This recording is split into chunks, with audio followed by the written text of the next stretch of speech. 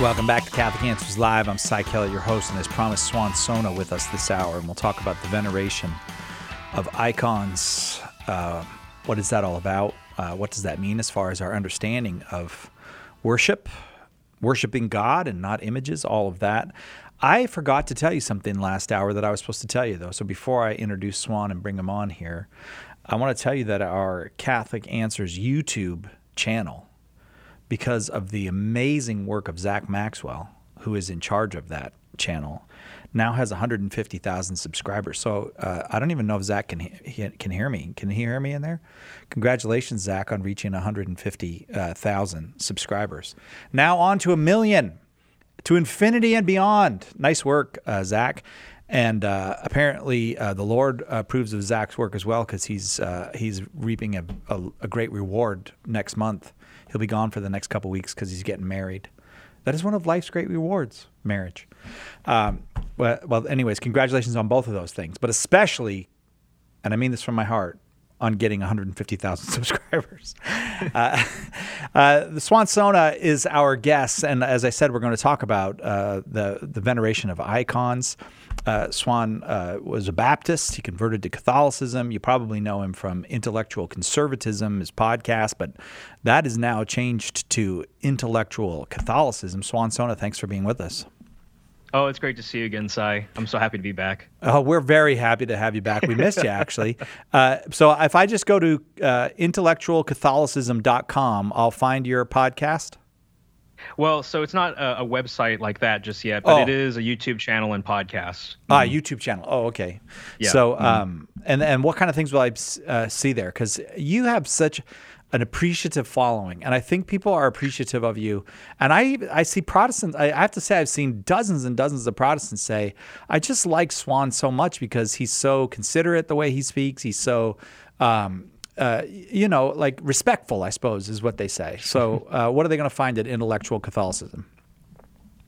Right. I mean, so the mission of the channel is just to present the best of Catholic intellectual content, to do so in a way that is, kind of in the spirit of dialogue and charity.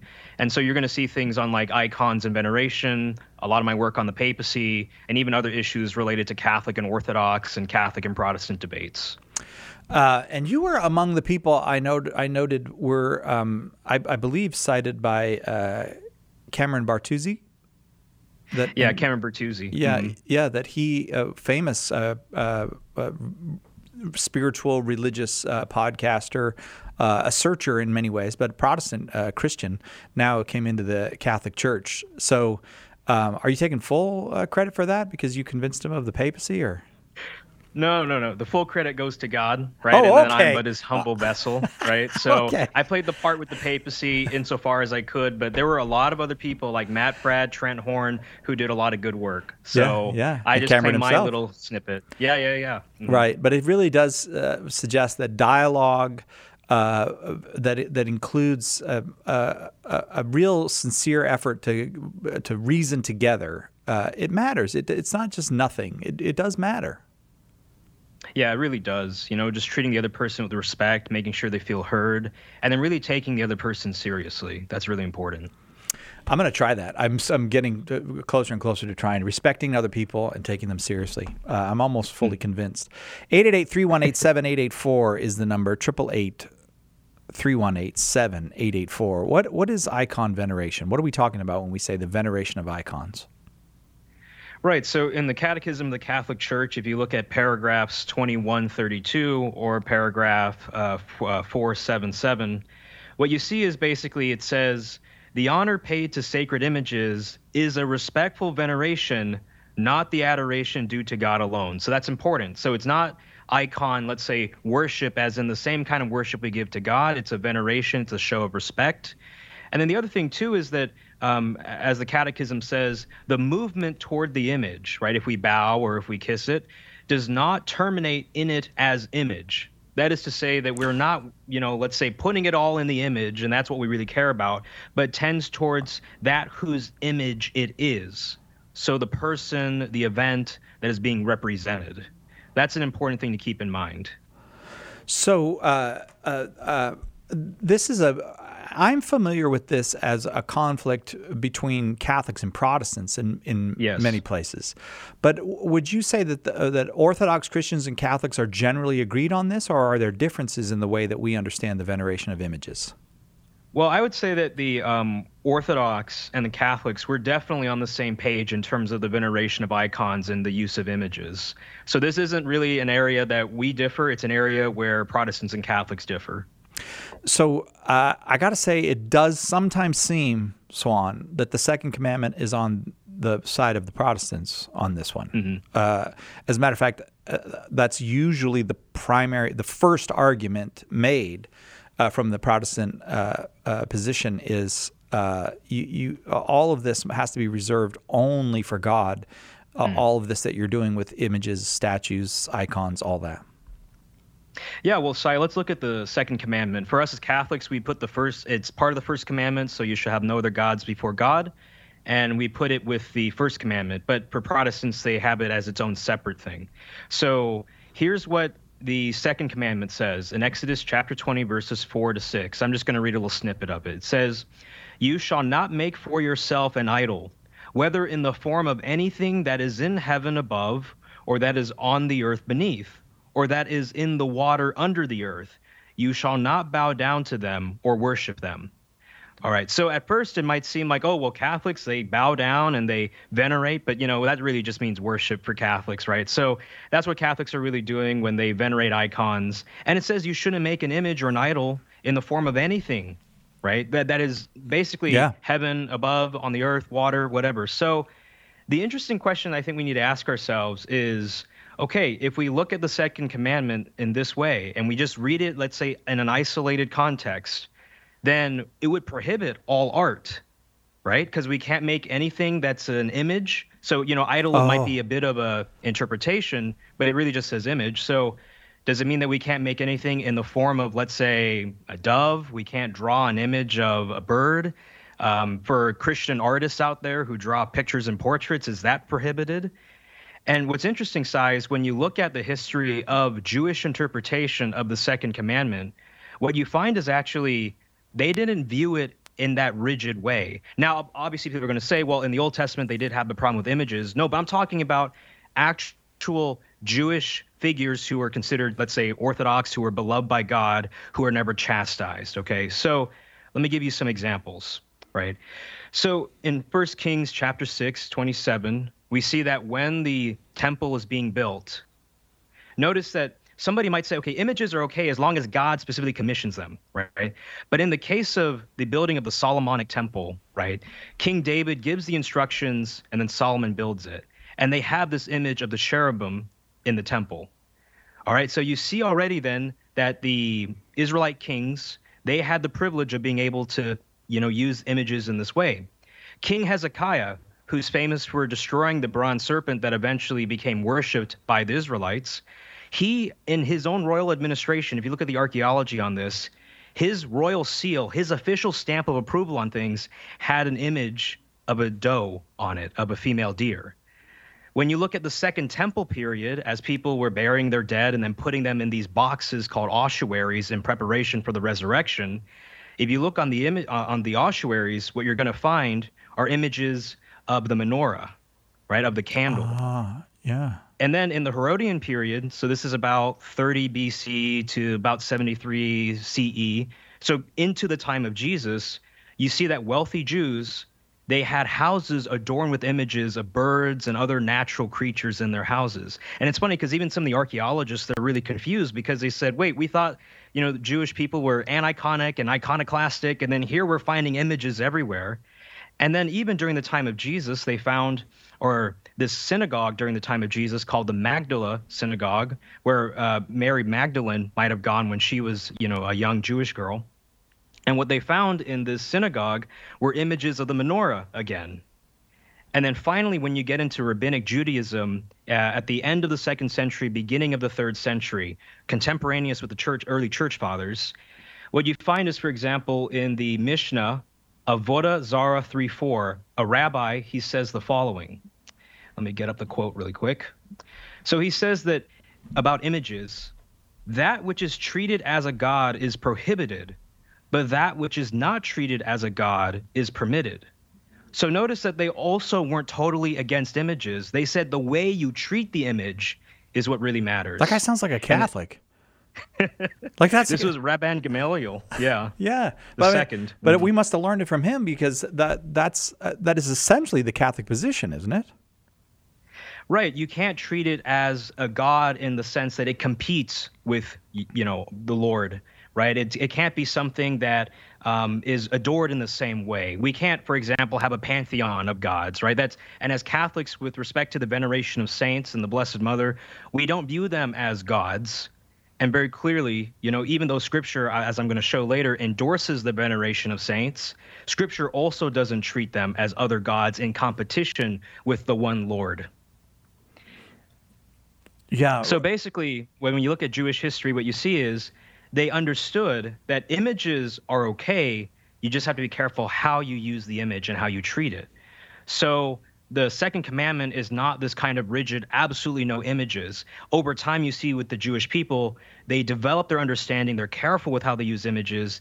And then by the time of the 3rd century, you have the Dura Europos synagogue, which is just adorned with all kinds of images that look almost like the catacombs, right, in the early church. So you see that the Jewish people eventually understood, it wasn't a total prohibition against images. We just need to be careful how we use our images. 888-318-7884, the number. This is a very common kind of dividing topic, especially as we just spoke about with our guest Swan Sona, between Catholics and Protestants. So Christians of any sort, we'd love to hear from you, your experience with this, maybe challenging what Swan has to say, or looking for deeper insights from him, or sharing your own experience in whatever church or ecclesial communion you are worshiping in. We'd love to hear from you. This is a kind of a pan-Christian topic, and a great one for us to reason together about. 888-318-7884, 888-318-7884. Can we really venerate icons? Can we really venerate images? Swan Sona is our guest. We'll continue with that conversation right after this on Catholic Answers Live. There's only one Catholic Answers Live. Are you a coffee drinker? If so, you can now enjoy a coffee roasted to perfection by the Carmelite monks of Wyoming. Delicious Mystic Monk coffee is roasted and prepared by monks in a hidden cloistered monastery and is available in over 25 varieties. All Mystic Monk coffees are works of perfection and labors of love. For more information on how to purchase Mystic Monk coffee, visit mysticmonkcoffee.com. That's mysticmonkcoffee.com. There is tremendous power in prayer, because when we acknowledge that we don't have the power, but God does, things then begin to move for our good. Remember Matthew 19:26. But Jesus looked at them and said to them, "With men this is impossible, but with God all things are possible." Now that's power.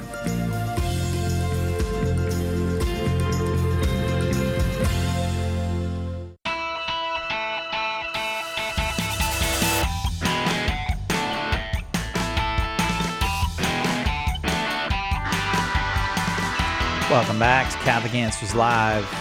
I am Cy Kellett, your host, and just by the eyeball test, for many people who come into a Catholic church or maybe an Orthodox church, you might say, it looks like they're worshiping those statues, or it looks like they are offering a kind of adoration to these images, including the icons. And that would seem to contradict both the Second Commandment in the Protestant reckoning of the commandments, but also just the common sense idea, I suppose, that comes from the Christian understanding that worship is for God alone.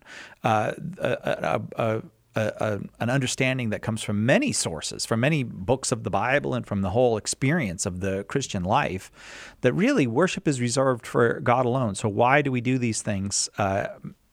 Should we be doing these things?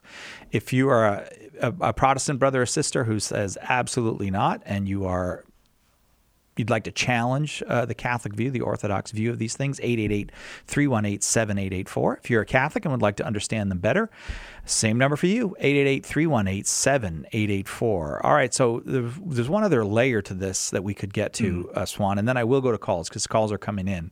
But one other layer that often the image is not, it's like not a crucifix, where at least we could share with our Protestant brothers and sisters as well. At least Jesus is someone we should worship, but it's Mary or a saint, or how can we justify this? Right. So before the break, what I dealt with was the objection that, the veneration of images or just images in general didn't exist in Judaism. So we're moving the ball forward and we're seeing that, okay, actually, they never understood it in that rigid of a way. Now, when we come to the veneration of other persons, this is also something that has biblical attestation. So I can't claim the credit for this one. I know many other apologists and people who have brought this up. Brianna Jensky, I believe, was the one who showed me this passage. But in 1 Chronicles 29:20, it says this, and I'm going to use the JPS Tanakh 1917. There are other Christian translations of this passage that try to kind of avoid how venerating it sounds of the king, but get ready. So it says this, "And David said to all the congregation, 'Now bless the Lord your God.' And all the congregation blessed the Lord, the God of their fathers, and bowed down their heads and prostrated themselves before the Lord and before the king." And when you look at the Hebrew word that is used for the act of bowing down, if you look at Strong's Greek, it's 7812, shakah. It's the same word. I might have butchered that pronunciation, but anyway, it's the I thought same it was good word myself. It's the same word for worship. Okay. Now, obviously, the people, the congregation, they didn't worship the king the same way as God. All right. Or else that would have been something that totally would not have flown with anybody who had, 2 brain cells. Right. But the thing is, what you see in Jewish thought and in the Bible itself is that the relationship between the king and between God becomes closer and closer, such that by respecting and venerating the king, that honor ends up going to God. And that eventually plays out really well with Jesus being the son of David and the son of God. But also the act of bowing down, kissing, you can also find that in, for example, Exodus chapter 18, verse 7, when Moses sees his father-in-law, Jethro, and it says he bowed down and kissed him. Okay, so bowing down and, kissing somebody, that's not against the scriptures, right? You can bow down to a living human being. 1 Chronicles 29:20, you can venerate the king as well in the same act of respect to God. Okay, so these things are compatible. The Bible doesn't blush, it just says it straightforwardly. But here's the thing, Sai. The saints are in a position more intimate than King David. So if you think about 1 John chapter 3, verse 2, where we see that we shall be made like him, we shall see Jesus face to face. We experience what's known as Christosis, where we become more and more like Christ, to the point where in 2 Peter 3:16, Peter says we become partakers of the divine nature. And you and I know that the saints are alive, okay? So if it's okay in the Old Testament to bow down and kiss a loved one because they're alive, well, we can bow down and kiss the saints as well because they are our living family members in the family of Jesus Christ. And they are more intimate and closer than King David was to God, right? Because they have now become partakers. And so my basic point here is, okay, look, veneration of the saints, it's okay with the Bible, right? Images are okay in the Old Testament as long as they don't become another God. And we know, in light of the fact that of the work of Jesus Christ in the incarnation of lifting up humanity to God, when we become partakers of the divine nature, we don't become a fourth and fifth person of the divine Trinity, right? But we become, in a sense, partakers and sharing in God's glory. And so there isn't this problem here with celebrating the fact that, let's say, Paul has become a partaker of the divine nature. Hopefully, Sai, you and I will one day become partakers of the divine nature because we'll be made into saints. So these are just some of the things that I'll mention here. I know some other people might be wondering, okay, Swan, give me an explicit statement in the Bible where someone, bows to an image and it's viewed as a positive thing, right? Maybe that's an objection that'll come up and I can deal with that in due time. But, I want to get to the calls and see what people have to say. 888-318-7884, the number. I will get to the calls, Swan, but what an extraordinary passage. That was from the first book of Kings was the passage that you read? Yeah, so First Chronicles 29:20. Yeah. And then the act of, bowing and kissing, Exodus 18:7. Extraordinary stuff. Billy in West Virginia, you are first. Go ahead with your question for our guest, Swan Sona. Billy? Billy, I don't know. Something is wrong with that phone. It's like we can hear you're there, but barely hear you. Is there anything you could do to address that? I'll tell you what I'm going to do, Billy. I'm going to put you on hold. Edgar's going to talk with you. We'll see if we can get that cleared up because we cannot make out what you're saying, and we do want to hear it. Let's go to Father Chris in Houston, Texas, listening to EWTN on Channel 130, Sirius XM Satellite Radio. Father Chris, welcome. Go ahead with your question for Swan. Hey guys. My question was, I have an understanding that the church in the East, whether Eastern Catholic or Orthodox, have dogmatized some of the depictions in the icons so that today modern artistic license you would try to avoid that because the way that a story has to be shown in an icon itself has been dogmatized. And I was wondering, is my impression correct? And in the West, do we have a similar practice, or is the artistic license seen differently? Yeah, that's a great question. So if you look at the Council of Nicaea itself and what it says, it does lay out specific kind of guidelines for the kinds of images that you can produce. So Nicaea II in 787, which is the last ecumenical council that Catholics and Orthodox agree on as ecumenical. In that council, it talks about how, for example, you can't depict the deity of Christ as if it were a separate thing from his flesh and humanity, right? So you shouldn't also try to depict the Father because the Father is invisible and the image of the Father is Jesus Christ, the incarnate Lord. And so that is the proper image of the Father if you're going to try and depict him. So these are some examples actually in the Second Council of Nicaea, or Second Nicaea, where they lay out rules and prohibitions.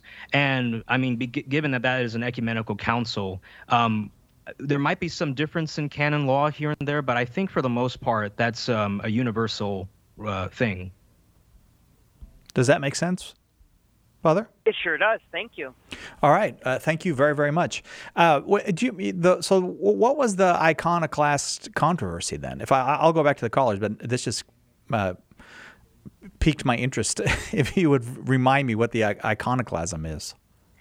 Right. So the iconoclast controversy was basically, I believe in the 6th century AD or going into the 7th century AD, if I'm getting the dates right, or it might be the 7th to the 8th. Anyway, you had these people rising up, basically defacing images, plastering, painting over them, and also destroying them. And that was the big thing. And it ended up upsetting a lot of people. And eventually, I forget which emperor it was, but he releases this decree on the people, basically saying you can't have any icons anymore in your churches. Now, notice what that means is people already did have icons in their churches, and they were venerating them, right?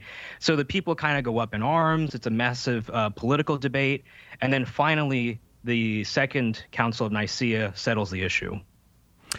Very good. All right, thanks. So on we go with questions about. Can we go to Billy in West Virginia? Okay, it sounds like it's good. Billy, I'm sorry we had that problem. Go ahead with your question for Swan. I was just wondering about how in the world self is propagated as number one in importance. Okay? Okay.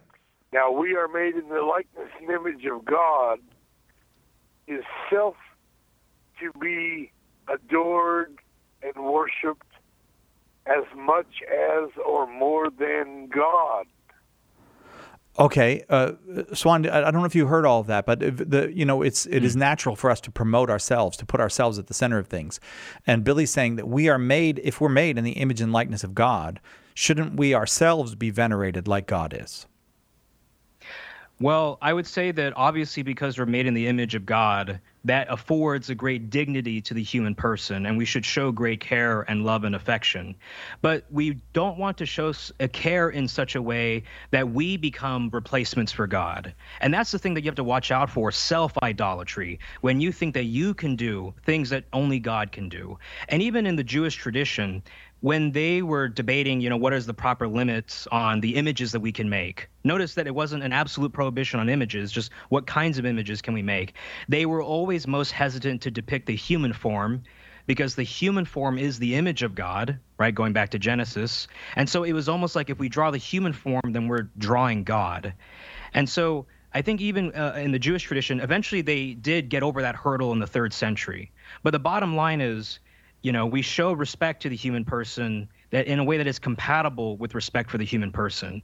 And if we turn ourselves into idols and replacements for God, we aren't ultimately respecting the human person, because we're only truly happy when we're worshiping God. Billy, thank you so much. I'm really glad we were able to hear you on that one. We overcame whatever the technical difficulty was. If you have a question or a challenge for our guest, Swan Sona, both are very welcome here. We're talking about the venerating of images, venerating icons, statues, artworks as a means of worship and prayer. 888-318-7884. The recent decision by the U.S. Supreme Court to overturn Roe v. Wade was a monumental victory for the pro-life movement. But the fight is far from over. With our new booklet, Why We're Pro-Life, we have produced the perfect tool to prepare you to have peaceful and convincing conversations to shed light on the truth about human life from conception to natural death. Catholic Answers is printing millions of copies of this booklet, and we plan simply to give them away. You can help us in 2 ways. First, by generously supporting this project. 25 cents prints 1 book. $2,500 prints 10,000, and so on. Second, by helping us distribute the booklet through your parish, your school, or the pro-life ministry you work with. Catholic Answers is going to blanket the country with Why We're Pro-Life, but only if you step up and help us. Thank you so much. For more information, visit whyweareprolife.com. Want to know more about the origins of the Catholic Church? Joe Heschmeyer explores the beginnings of Christianity in The Early Church Was the Catholic Church. Joe digs deep into the words and actions of those who lived right after the apostles to refute anti-Catholic claims of how the faith was lived back then. Order your copy of The Early Church Was the Catholic Church today at shop.catholic.com or get it at a good Catholic bookstore near you. As Catholic apologetics have gotten stronger, Protestant responses have gotten stronger as well. And now they have their own answers to rebut the standard Catholic proofs. Don't fret, we've got you covered. In his new book, Meeting the Protestant Response, apologist Carlo Broussard gives well-reasoned biblical answers to Protestant comebacks. Order your copy of Meeting the Protestant Response today at shop.catholic.com or ask for it at a good Catholic bookstore near you. Hi, this is Janet Williams. Please join us for Women of Grace tomorrow at 11 a.m. Eastern here on EWTN Radio. Now, back to Catholic Answers Live.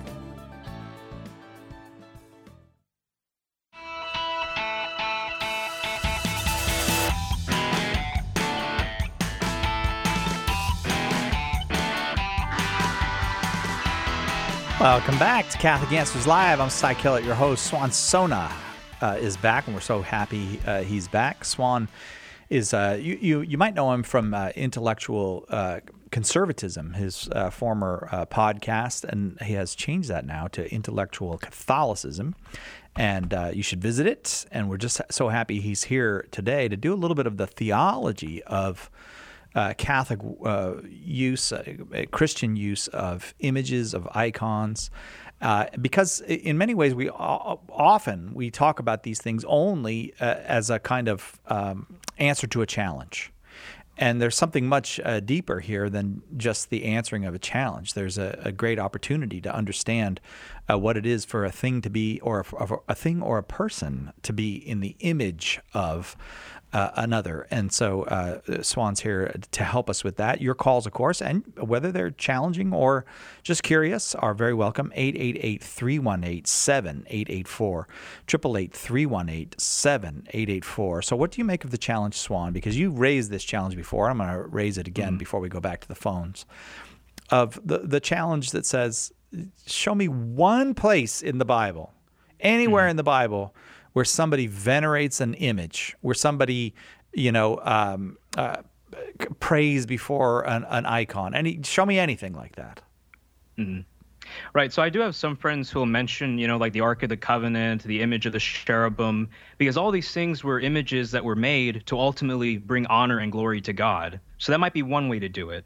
But the other thing that I want to mention, too, is something that Jimmy Akin raised against Gavin Ortlund, which, Gavin was basically saying the distinction between veneration and worship, that's, it's not a biblical distinction. It's something that Catholics made, right? But then Jimmy Akin pointed out, well, one is that it's obviously a biblical concept, as I mentioned already. But the second thing is, even if it weren't, it's a real distinction, right? It's something that people really do and recognize the difference between of venerating versus worshiping. One is showing honor and respect to a thing. The other is showing worship and honor that is to God alone. So let me give you an example, Sai, because actually, people are, I think what really surprises me is that actually icon veneration is a really natural thing for human beings to do. So, for example, for people who have lost a loved one, they'll have an image up of their loved one. And maybe before they head out to work or they drop their kids off to school, they'll say, hey, tell grandma goodbye. Tell grandma that you'll see her later today. And they use that image as not only a way to, communicate with that person, but almost like as if that image brings the presence of the person still there. And so this is actually something we do all the time as people. And even to tell you a quick story, when I was in high school and I lost a close friend of mine, it was during an exam week and I was feeling really down. And so I held on to my friend's image. It was a close friend of mine. And I looked over and I saw one of my Catholic friends pull out an image of the Blessed Mother. And my mind made the connection that, wow, what I'm doing with this loved one, with this friend of mine, that person is doing with the image of the Blessed Mother. And you see, God won't condemn. Surely God won't condemn somebody for holding on to an image of someone they love, or, saying goodnight. Let's say if a husband who has lost his wife says goodnight to an image of his wife. Do you really think God is going to condemn that? Or does God also, I think, and that's safe to say, would see that that's something innocent and it's not an idol? It does seem like the latter. It seems like that natural kind of that's a kind of natural evidence that this is just what we do. That we that we evoke the person, the presence of the person, the memory of the person. We recollect all that with images, and that it's perfectly natural to do that. Just like you would. There's certain houses from my childhood, if I went to visited them, this is just an analogy. It's not the same thing, but, I'm not going there to worship that house or something, but it would bring back a certain memory, a certain joy, but also a certain sense of loss that the person is not actually there. All that it just seems that is natural to the human being. So to do that. But is there in what we do in the use of images, for example, it's very, very common, probably the most common thing for Catholics to pray in front of a Eucharist. I mean, it's not the Eucharist. I mean, a crucifix. We do pray in front of the Eucharist, but the crucifix. So here's the image of Christ crucified, and the experience of that is. Both the experience of there's the physical sensory experience of the image, but you're not talking to the image. You're not recollecting the image. Something else is said. But this is absolutely I don't think there's anything more. I mean, saying the Our Father is probably the only thing more common than remembering Christ and communicating with Christ in the presence of the crucifix. Right. I mean, we use the crucifix as a way to help us remember Christ's sacrifice on the cross. For anyone who watched and enjoyed the Passion of the Christ, right, we're having an image of Christ and the sacrifice that he did on the cross as a way to help us grow in our devotion. So we see all the time that there are ways in which images can be used, and it doesn't automatically mean that they're idols. And as I mentioned before previously, the saints, we don't treat them as gods. We treat them as partakers of the divine nature because that's what Scripture says that they are. They have been made like Christ. And so we celebrate that. And I mean, to use another analogy, Sai, I mean, imagine if I was talking to my sister on my phone right now, and you asked me, hey, Swan, who are you talking to? I lift up my phone and I say, I'm talking to my sister. Imagine if you said, Swan, are you saying that your sister's the phone? It's like, no, I'm using this device to help me channel my words to my sister. And so the image, the icon, does the same function, right? We're not giving it to the image itself as if the image is the end all be all. No, the image is pointing to that reality, that person that we are remembering and loving. And that's exactly what we do as human beings. It is indeed. And I do want to get to the calls, but let me offer one more analogy and see if it resonates with you. And that is, I don't think any Christian would oppose the idea of reading the gospel in order to put us in a recollected state with Jesus. So to me, looking at the crucifix is the same as reading the gospel. It's the what I hear depicted in the gospel, I see depicted in the crucifix. Yeah, I mean, the fathers, for example, like St. Athanasius, talk about how you are allowed to create, if you will, a mental icon of Jesus. So you are allowed. So some of the early fathers, some of them were stressing that you can't imagine anything of what Jesus looked like because that's, putting an image on him. And then other fathers were saying, no, especially Athanasius, no, we can create a mental icon of Jesus and imagine what he looked like. And we do that all the time. So all of us have little icons in our head already. Like when we pray, when we think about Jesus, when we think about sitting down and talking to him, we already have mental icons. All right, back to the phones we go. Neil in Los Angeles, California, watching on YouTube. Thank you for joining us, Neil. Go ahead with your question for Swan Sona. Oh, hey guys. This is a great subject. Hey, so I was actually Orthodox, and then I became Catholic for various reasons, but now I'm Byzantine Catholic.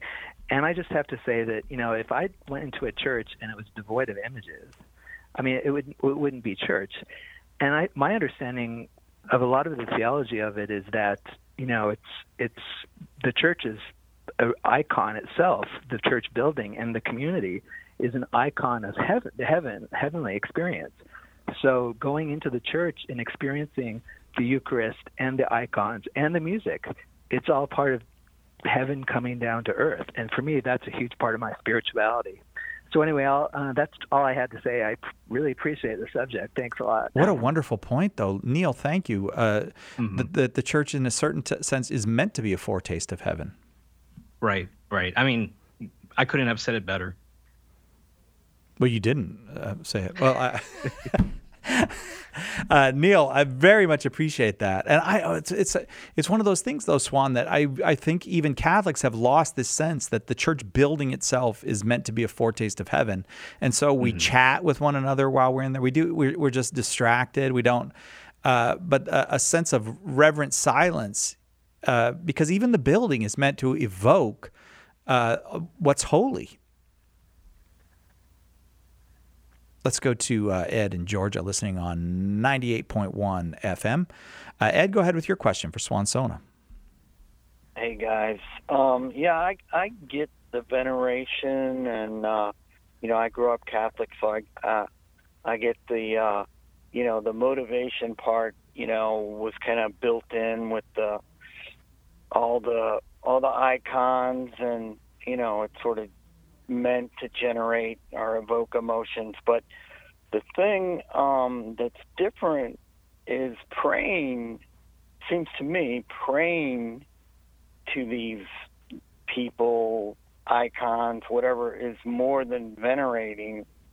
It's like I would consider that a form of worship.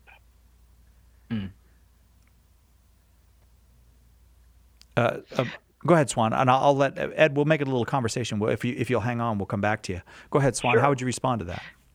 Yeah, I think the important thing is in terms of, let's say, when Catholics pray to a saint or to the Blessed Mother, what we're doing is more like communication, right? And what we believe is, as Catholics, is that because we are in communion, because, let's say, Christ's mother is my mother, I can talk to her just like I can talk to my human mother because she's still alive. There isn't this veil between heaven and earth. Christ tore that veil 2,000 years ago. And so heaven and earth are in communion through him.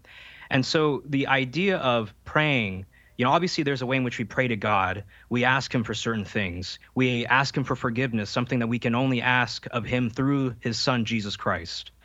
But we can also communicate with the saints out of love, out of a need for their intercession and help.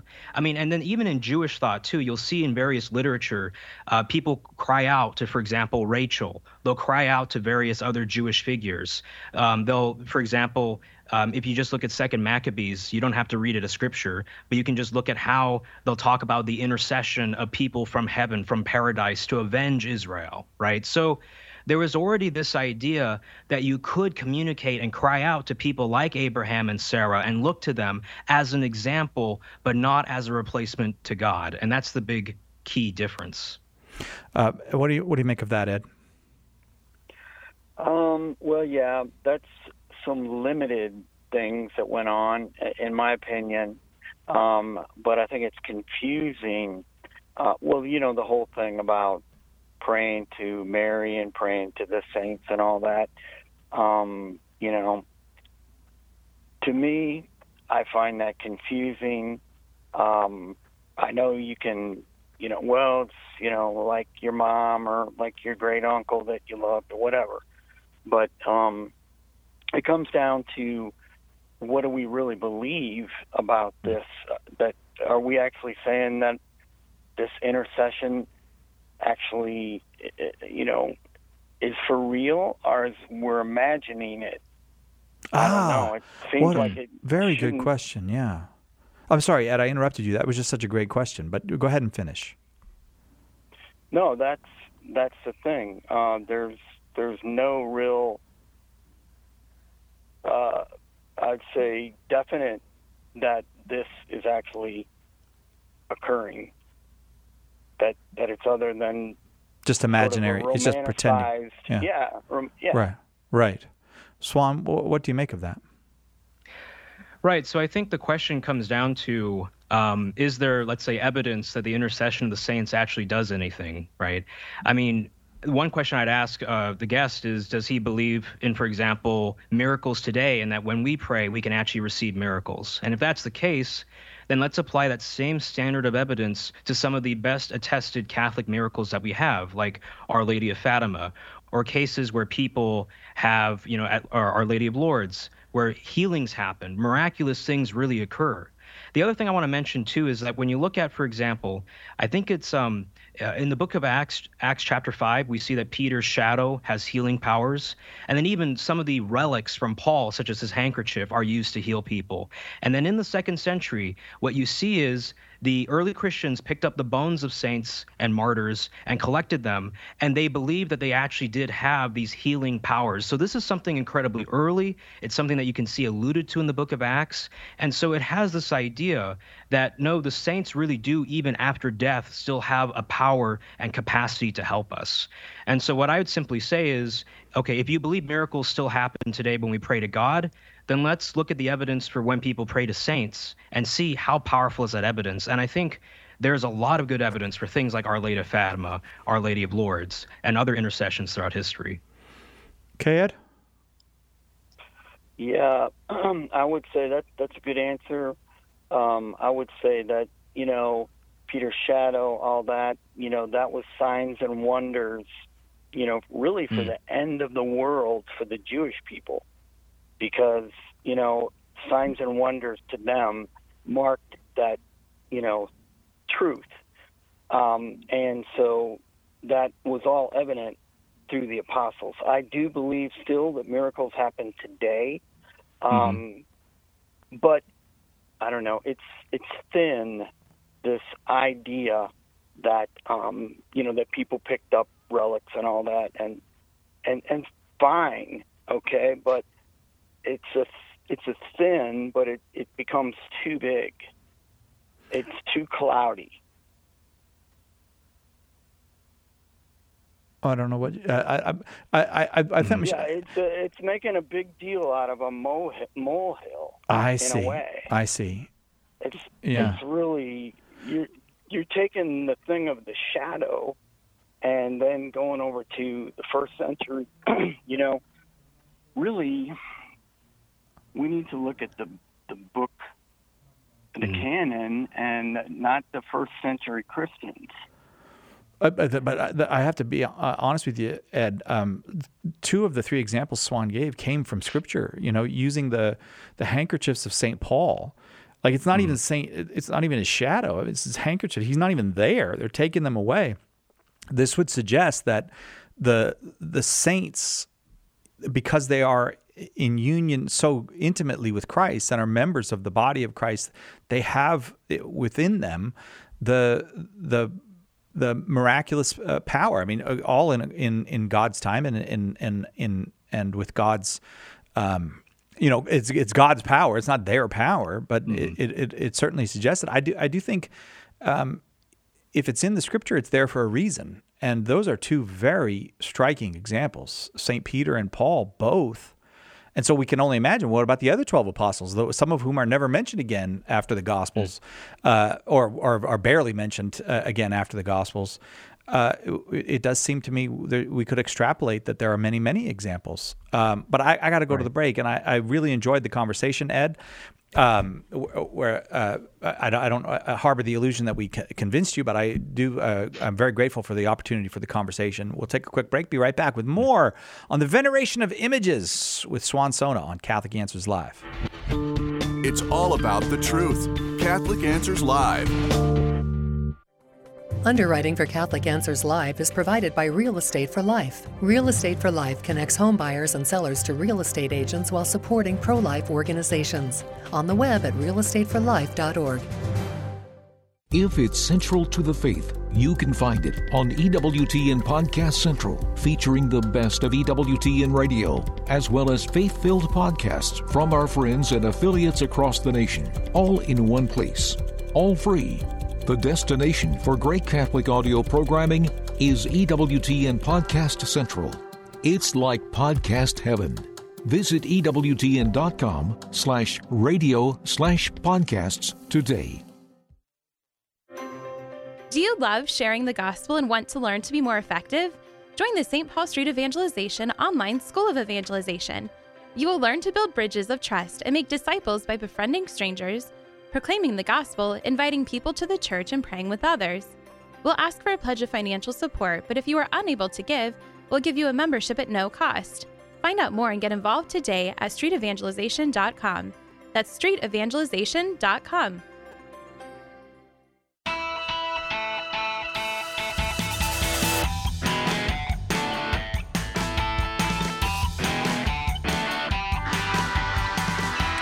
Welcome back to Catholic Answers Live. I'm Cy Kellett, your host. Our guest is Swan Sona. One of the things that we have discussed this hour is that often Catholics only talk about all these images and statues and icons that we have and our relationship with them when we're challenged on it by our Protestant brothers and sisters. But we shouldn't do that, because this is a quite profound and healthy part of Catholic and Orthodox and traditional Christian spirituality. And so we can talk in a simply a positive way about what God has given us in His incarnation, which affirms all of our senses as important for receiving His word. Swan, you ready to go take some more calls? Oh, yeah. Mm-hmm. Let's go to Dan in Fargo, North Dakota, listening on Real Presence Radio. Dan, we're glad you're here. Go ahead with your question for Swan Sona. Well, I was only on hold for about a minute. That's pretty good. Oh, don't say that. See, now other people are going to be mad at us, Dan. You're going to make all those other people. You're just causing trouble, Dan. All right, go ahead. Yeah. Okay. Well, in my studies of Revelation, I came across the Armageddon passage, okay? Well, I always wondered what that's all about, because I knew it wasn't a time. You know, it's not this, asteroid coming to Earth type of thing or whatever. But anyway, so I looked into it, and one of my study Bibles said that Armageddon, or Harmageddon, they put it, means mountain of Megiddo. Well, then I had to look it up, and I looked on a map, and there is no mountain called Megiddo. However, it's a valley that has a particular mountain called Carmel. And at Carmel, most people who read a lot in the Old Testament would know that it's a very important mountain, and Elijah showed the one true God was Yahweh, and he defeated all the prophets of Baal and everything. Well, I was thinking in my head that this could be a good warning for people not to worship anyone else, and that would include images. And I've seen people worship the images they shouldn't. I know that, but I've seen them. People actually think that St. Jude is the one's going to save when it's actually God, stuff like that. And I was just wondering how that would all tie in there.